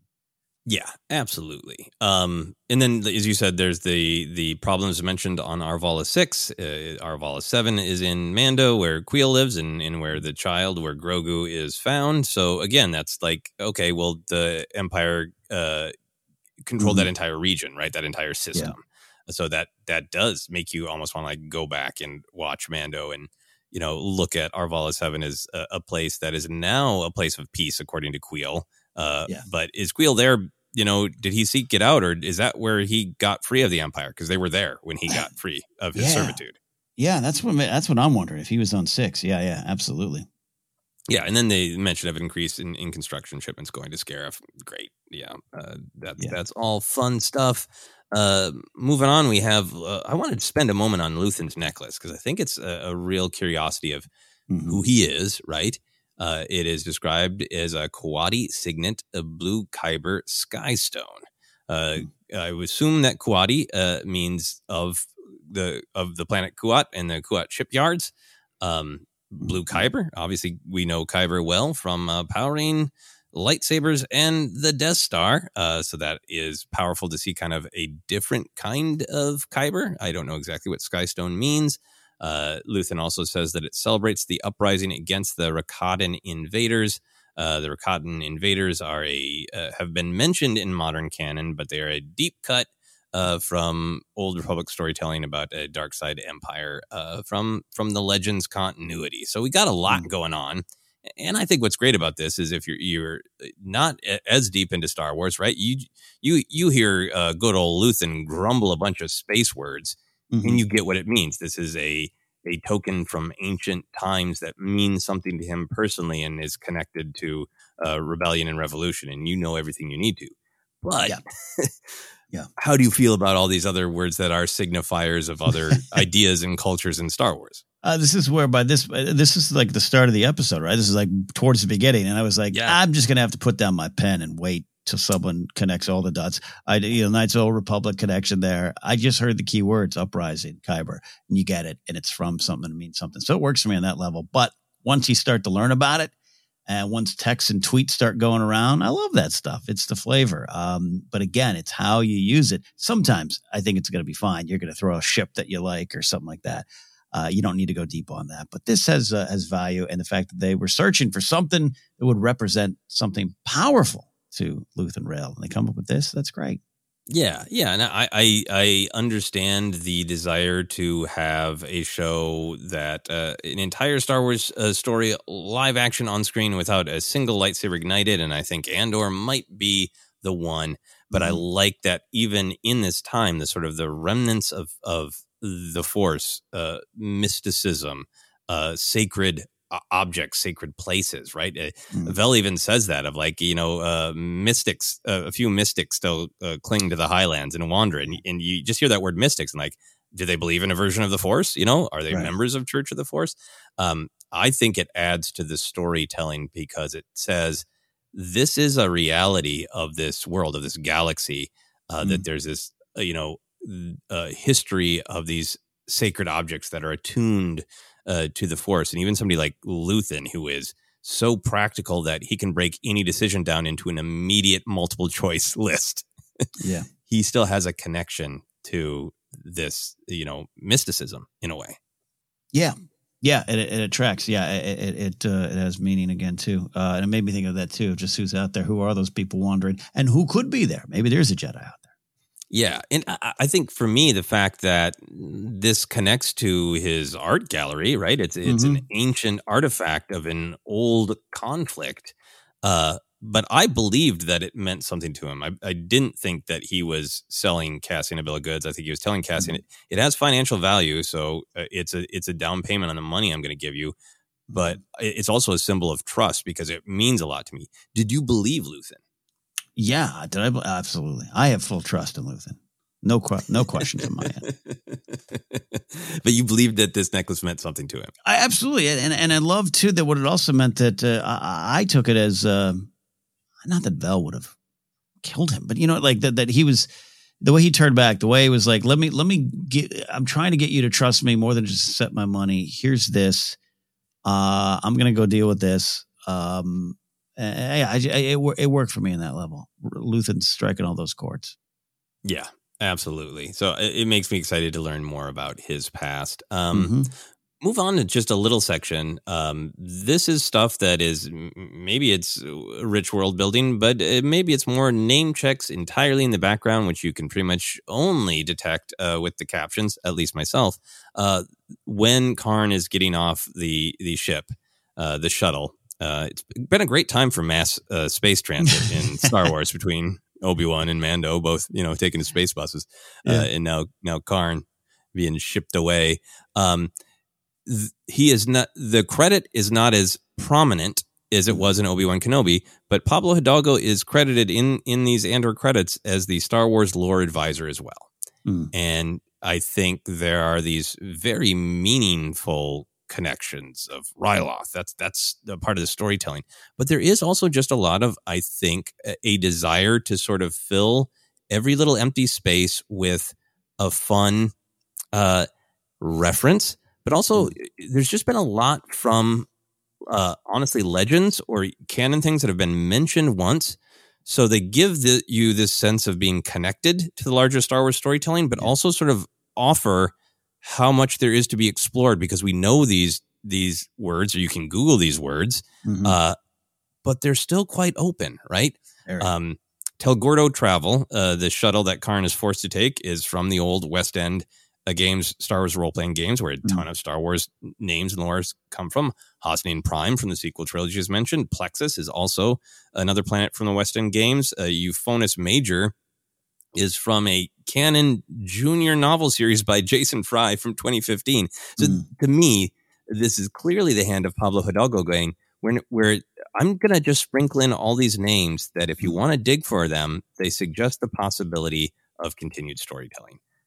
Do you agree with that? How do you feel about that? Am I bonkers? What are your thoughts? No, not bonker. Again, it's like the one of the previous episodes had like the Sky Cab or Space Cab or whatever. It was like one of the oldest ships, and that's from a 1993 game or something like that. I love that stuff, but again, it's done specifically, and it's done to sprinkle all this information, but also the tip of the iceberg storytelling that you're saying. Even in this series, is again going when they list the name of other cells or other leaders, I get excited by that because I don't want to forget that stuff's out there. And then I also don't think there's an end to the storytelling. There's so many other planets you can go to where this is playing out as is. And there's another Luthen that might be doing that. There's someone who's working for Luthen. There's someone who hasn't yet to work for Luthen. Where's Dodonna in all this? Is he ready to is he left the Imperial Navy? All these kind of things just speak to more storytelling in this huge, huge galaxy. I also love going to Tatooine. I love going to Endor. I want more of that too. I'm not one of those, but all that could mean anything, or it could just mean what it is, a name. But the Hosnian Prime is important. I love the use of that. It's just it's interesting stuff. Yeah, I think maybe that's why I'm sort of fixating on it, is that one of the things I love about Star Wars storytelling is it's this vast playground, and it is connected, sometimes in deep, meaningful way. Ryloth is a planet that the spirit of the people is always going to rebel. So that's meaningful. That's not just a name check, right? It has meaning. It connects directly to others' stories. But then these other things are kind of like little shout outs for like, yep, this little bit of storytelling is valid. That's a part of the playground, and we can explore it more maybe someday. And I just feel like from that perspective, all of the Star Wars storytelling that is going on right now is invested in the idea that this is a connected universe and all this stuff is happening at the same time. And I think maybe what's being debated between fans is like, how explicit do you want that? Do you want Darth Vader to show up?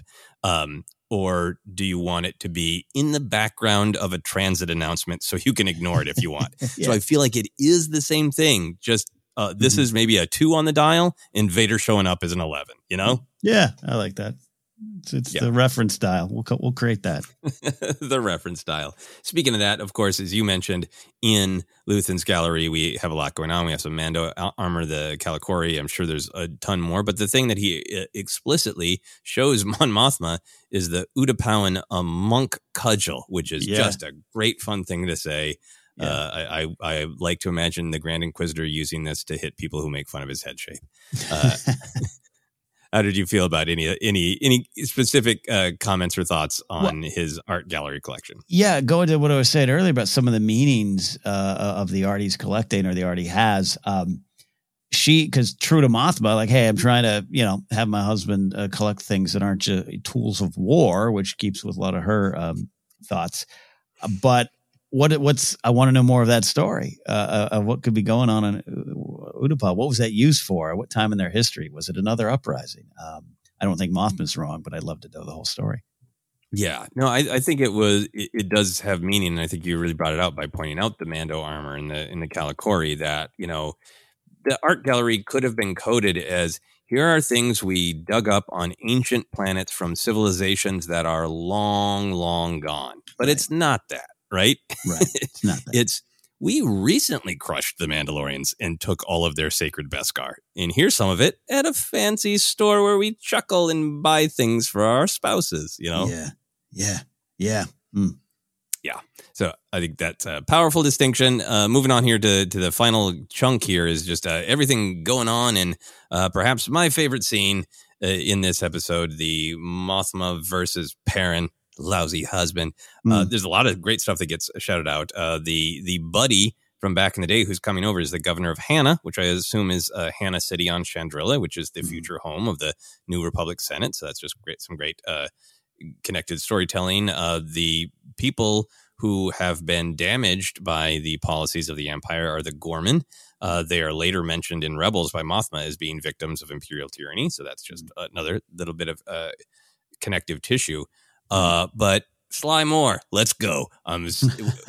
When I think we got a question a little while back in a Q&A when we were talking about, like, should Andor have all these connections? And I think you and I both felt like, there are people who might pop up, like Masamita in his wild flapping angry tongue, would show up in Mothma's life. And here he is, the person who works in his private chamber, Sly Moore, weirdo, scary goth, space bald alien, is being name checked, not because, I think we're kind of the weirdos who would be like, Sly Moore, yes, right? Like the vast majority of people are like, Sly Moore, she's been on lunchboxes since I was a child. Why can't we move on to the new, these are people who are popping up because it's a connected universe, and it's so exciting to me. I don't want to say, I just really want to see that dinner. Just really need to see that dinner. Yeah. Cast Sly Moore, and that'd be great. Yeah. That'd be great. Yeah. And I think for me, there is also just I pulled up a picture. Anyway, of Sly Moore. Really drilling into my eyes. So I think for me, there's also just a little bit of that. Like, I love the honest connection to the prequels, right? And Sly Moore is definitely design-wise on the more kind of pulpy, over-the-top side of things, right? And I love the idea that she could show up and, a little bit more grounded. We're going to get the dark, grounded, gritty version of Sly Moore. Exactly. And then the other name listed, Ars Danger, is in the Tarkin novel and the Catalyst novel. The Wikipedia page for Ars Danger is fun.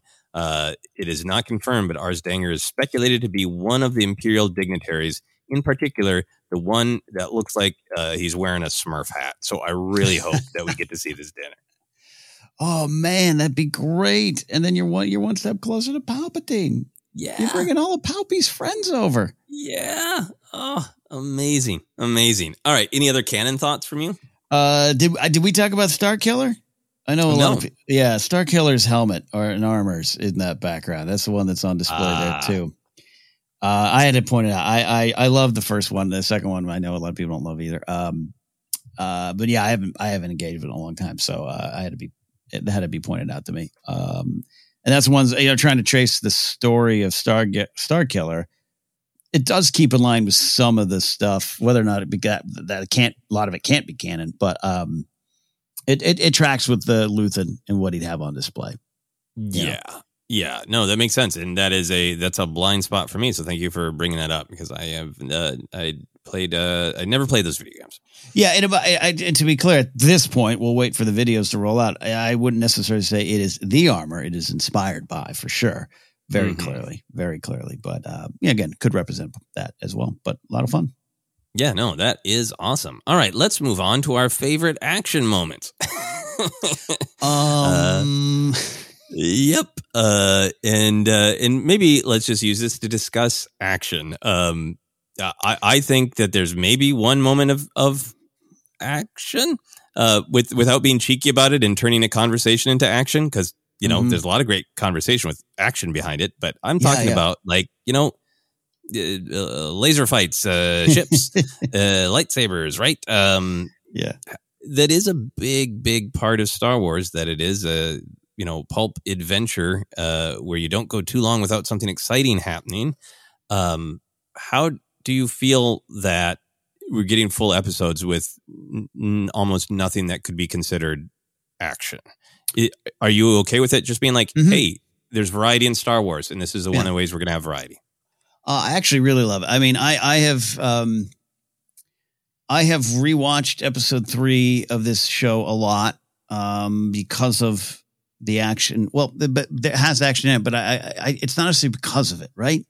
It's the stakes, it's the tension, it's how it's played. I love the acting in the series. I'm on board for that. I can already tell you, like I'm jonesing to finish with you here and go watch Mothma and her husband argue. I could watch 45 minutes of that. It's its own kind of action, and it has this kind of place. And you and I love the pulp. You and I love Rise of Skywalker's pulp and speed and momentum.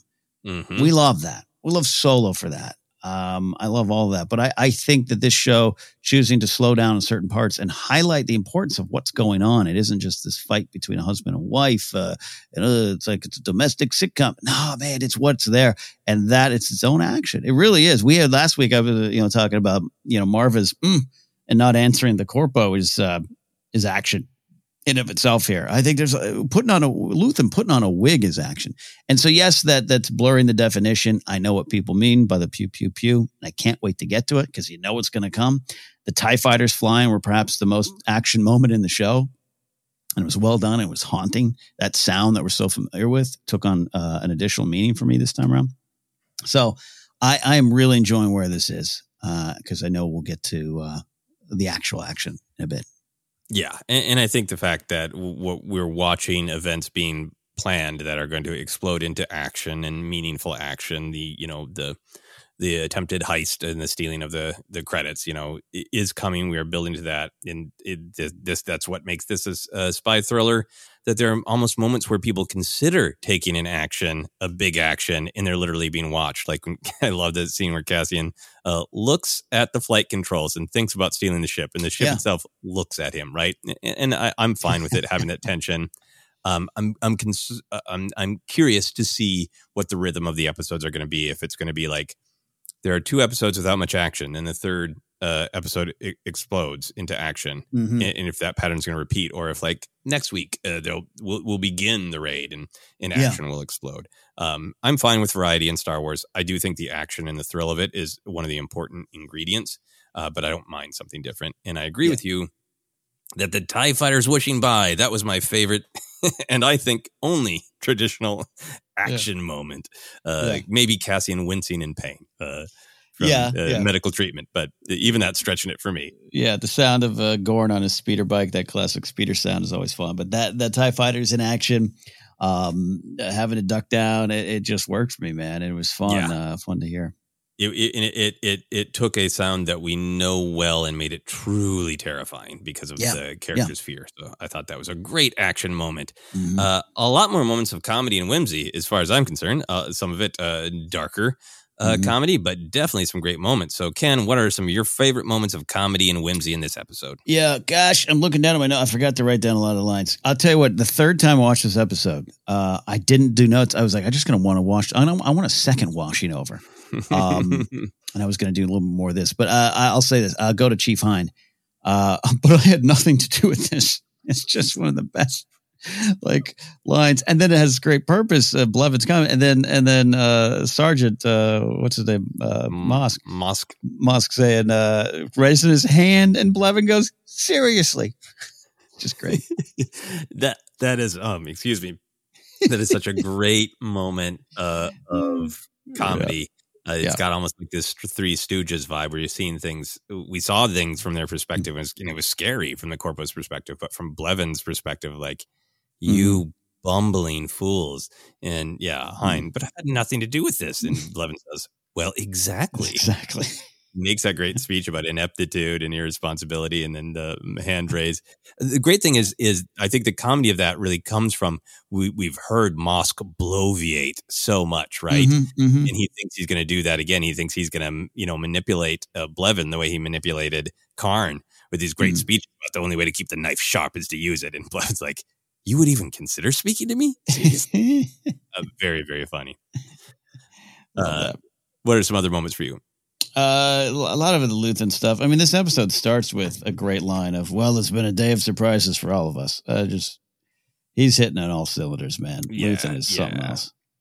Absolutely great. Some moments of comedy or whimsy for me. I really like the goats with just extra horns. Yeah. Yeah.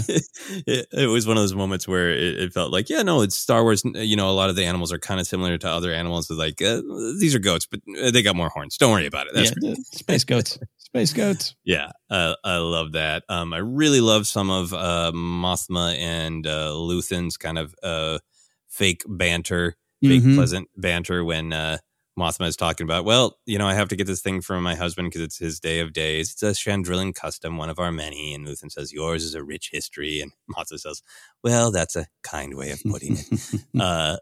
Which is just like this kind of sort of barb about culture that is maybe passive aggressive, kind of trying to have a sense of humor about your own culture. That Mon Mothma is like, we make a celebration out of everything.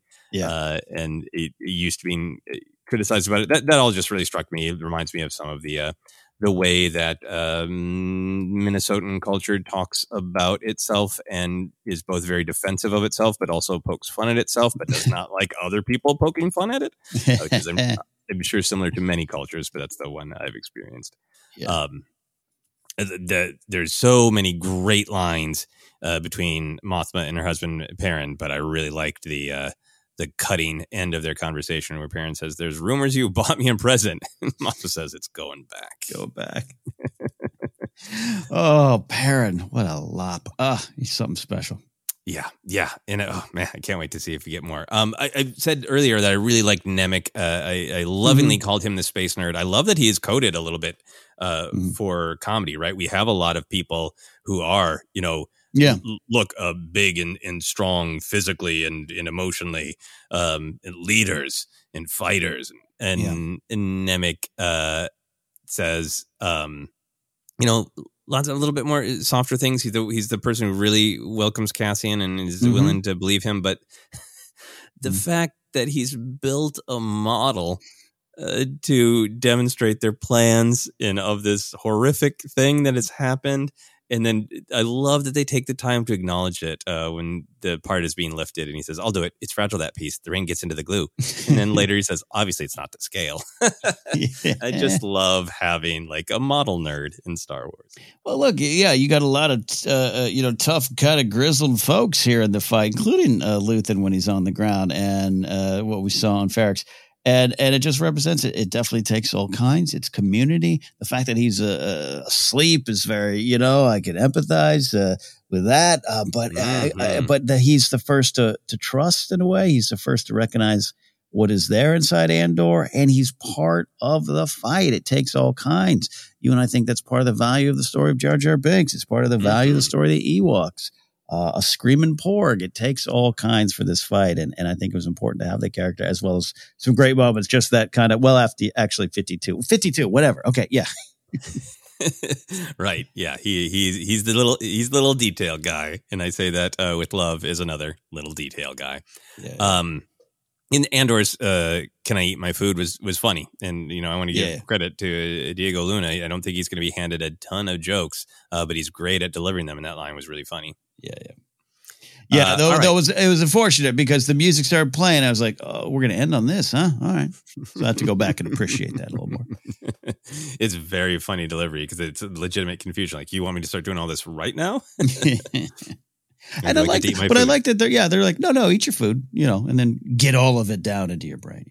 Yeah, eat your food, change your bandage, and then do your homework by next week. Dun, dun, dun. You already mentioned a great Luthen line, but did you have any other favorite Luthen lines or noises this week? I loved the transition of him putting on his gear, so to speak, and the hands and everything. I don't know, maybe it's because I have a sketch comedy background like you as well. It's been years for me, but I just had that feeling of, getting dressing. Oh, yeah, here's my hands.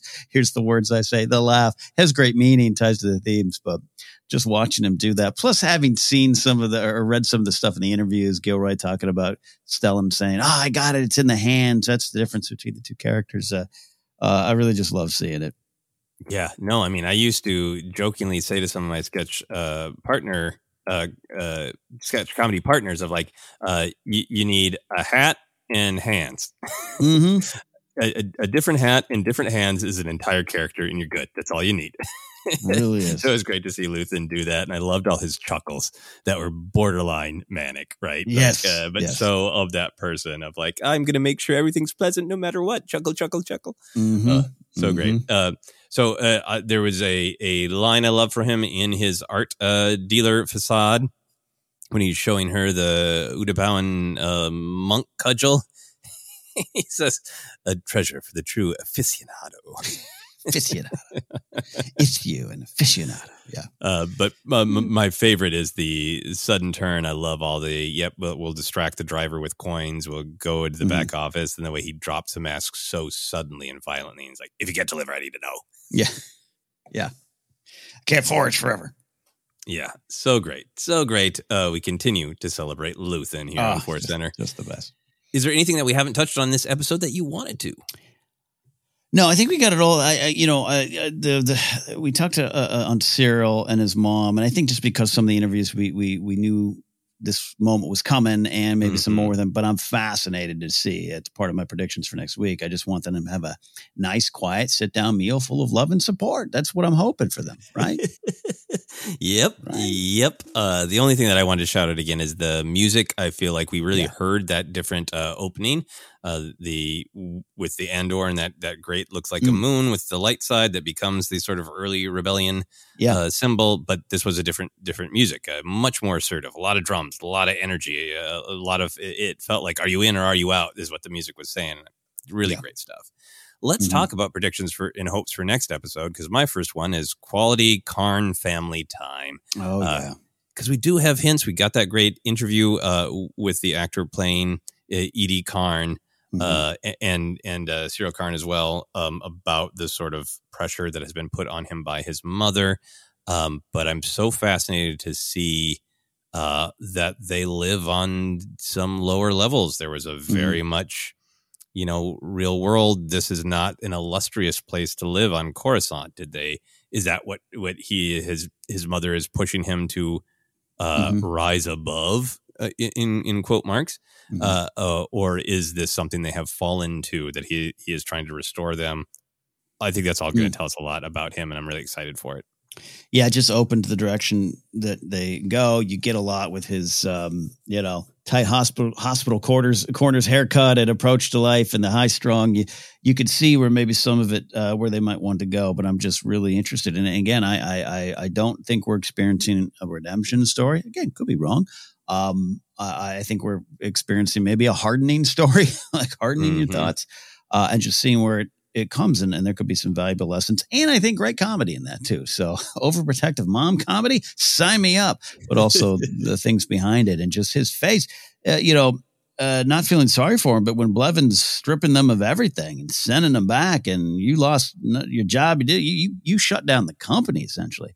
And him, you got Hind. I didn't do anything, and Mosk with a question, but you got Karn there, just like he's imploding even more, and it's just I'm loving Kyle Soller in this role. Yeah, no, that was the face of someone facing their greatest fear, right? I mean, I think he was like, "Oh man, I'm going to be in trouble." With Hind, and like, no, I've entirely lost all power, been stripped of everything, and it's a fascinating character. He went there to get power, right? He went there to get control over other people. He had his control taken away, and now he's being stripped down and sent home. That is fascinating. I can't wait for that. I'm also excited to see if we're going to keep getting little revelations about Luthen's backstory, and in particular, what personally has motivated Luthen, right? Mothma's fascinating to me because she made this choice to be a leader and to lead with empathy, and she takes that seriously, and she's not backing down from it. Maybe we'll get more of her personal life, but that is who she is, right? But Luthen, we don't know. He seems scarred to the soul by something that has made him say, this is unacceptable, and I will sacrifice anything to bring the Empire down. And I would want to know what that is. Yeah, you were mentioning the conversation with Andor in the third episode. Just kind of, even though he's not on the same level of Cassian and come from the same background, there's something that he gets, something he's connected to. And again, him being an older character in this timeline, he can stretch back a few years. You know, who does he know? What hurt him? Fascinated by it. Yeah, absolutely great stuff. Looking forward to it all, as well as just some fun noises from Luthen. We like to wrap up by talking about what merch we might want based on these episodes. I can't wait to see. There's already been a couple of Andor action figures, but to see what rolls out from this gritty, grounded Star Wars show. But what merch would you want based on this episode, Ken? Yeah, I definitely think we need the recipe on how to make Mednog. So maybe like a Jennifer Landa or Bonnie Barton, our friend. She does a lot of good arts and crafts and that kind of stuff. That'd be great. I just want how to make Mednog. Maybe a Landa TikTok. And then I'll down in that. I have that back thing still going on with me. I'll Mednog myself to sleep. Look, if I can slug medicine out of a flask, man. I'd be very, very happy for that. A couple other things that I want is I just want to be sure to mention this. I blue is my favorite color. I want Mon Mothma's awesome blue space car. I don't care if it's Hot Wheels. My preference is it's a 3 3/4 action figure set where you get Mon Mothma, her garbage husband, in the awesome car. Yeah. But that car was amazing, and I want to own it. It was a great design, so slick, so blue. Yeah, classic from the prequel era in my mind, right? Carrying that kind of high society thing. Yeah, no, love that idea. Good action playset. A major part of Zog. I definitely need as well. Yeah, and we need a Dress Your Luthen doll set, right? That comes with that amazing. Just sort of space closet he has, and you can choose which Luthen you're presenting to the world. So dramatic when all that came down to the shelves coming down. It was so wonderful. Oh my gosh, yes, get a full play set. Batteries included. Batteries included. And my final one is I think that Lego sets are great, but I would like Nemec to release a handmade model kit of the brothel from episode 1. I think that everybody would enjoy that. That's amazing. I also think we need him to do like a Star Wars canon YouTube channel where he's just painting miniatures and doing art, like doing models. But he's in character, so we're getting it's a canon story. Yeah, that's what I want. Absolutely. Nemec's Twitch channel. Yes, that would be a thing of beauty. Absolutely. All right. That is our big look at episode 4 of Andor. Ken, where can people find us? Hey, we are the Force Center podcast feed. Thanks for listening. Thanks for joining us for this discussion. We dive deep and hope you enjoyed. You can find us on Twitter at Force Center Pod. We're on Instagram and YouTube as well. Live YouTube Q&A coming up Friday, September 30th. Wow, we're already there. So hopefully y'all can join for that if you're listening to us right now. We're on Facebook at Force Center Podcast. We're available on a lot of spots, including Apple Podcasts, Google Podcasts, Stitcher, TuneIn, iHeartRadio. Just search. You'll find us. You can get merch at tpublic.com/user/Force Center and support us directly at patreon.com/Force Center. A lot of you listen to the very end because some of you come to my comedy shows. Go to catnapsuck.com to get information on my upcoming comedy shows with headliner Mark Ellis. I'll be following him around to New York City on October 6th and 7th, La Jolla down there outside San Diego, 14th through 15th, and then October 28th up in Seattle at a great club called The Crocodile. More dates on the way as well. So check out that at catnapsuck.com. Joseph, where can they find you? Yeah, you can find me on all the social media, Twitter, Instagram, TikTok is at Joseph Scrimshaw, and you can check out my website, josephscrimshaw.com, to links to all sorts of other things. If you are going to be in the Portland, Oregon area from October 7th through the 9th, I will be at the HP Lovecraft Film Festival. A short horror film I made is going to be playing there, and I'll be doing a couple of fun surprise things at the convention as well. Also, a ton of listeners have been very kind in answering the call of subscribing to my YouTube channel, watching some more things so I can get that channel monetized again. If you're interested in that, you can just go to YouTube and search for Joseph Scrimshaw, and I will pop right up.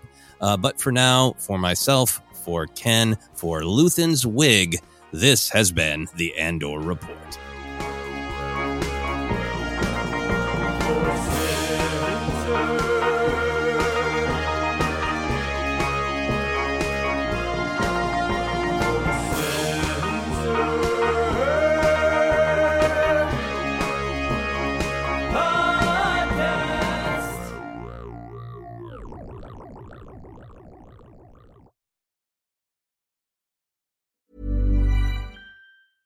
Ever catch yourself eating the same flavorless dinner 3 days in a row? Dreaming of something better? Well, HelloFresh is your guilt-free dream come true, baby. It's me, Keke Palmer. Let's wake up those taste buds with hot, juicy pecan-crusted chicken or garlic butter shrimp scampi. Hello Fresh. Stop dreaming of all the delicious possibilities and dig in at HelloFresh.com. Let's get this dinner party started. Hi, I'm Daniel, founder of Pretty Litter. Did you know cats tend to hide symptoms of sickness and pain? I learned this the hard way after losing my cat, Gingy. So I created Pretty Litter, a health monitoring litter that helps detect early signs of illness by changing colors, saving you money and potentially your cat's life. Pretty Litter is veterinarian developed, and it's the easiest way to keep tabs on your fur baby's health right at home. Go to prettylitter.com and use code ACAST for 20% off your first order and a free cat toy. Terms and conditions apply. See site for details.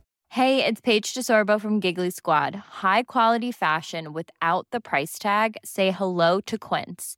I'm snagging high-end essentials like cozy cashmere sweaters, sleek leather jackets, fine jewelry, and so much more. With Quince being 50 to 80% less than similar brands. And they partner with factories that prioritize safe, ethical, and responsible manufacturing. I love that. Luxury quality within reach. Go to quince.com/style to get free shipping and 365-day returns on your next order. Quince.com/style. When you make decisions for your company, you look for the no-brainers. If you have a lot of mailing to do, Stamps.com is the ultimate no-brainer. Use the Stamps.com mobile app to mail everything you need to keep your business running with up to 89% off USPS and UPS. Make the same no-brainer decision as over 1 million other businesses with Stamps.com. Use code PROGRAM for a special offer. That's Stamps.com, code PROGRAM.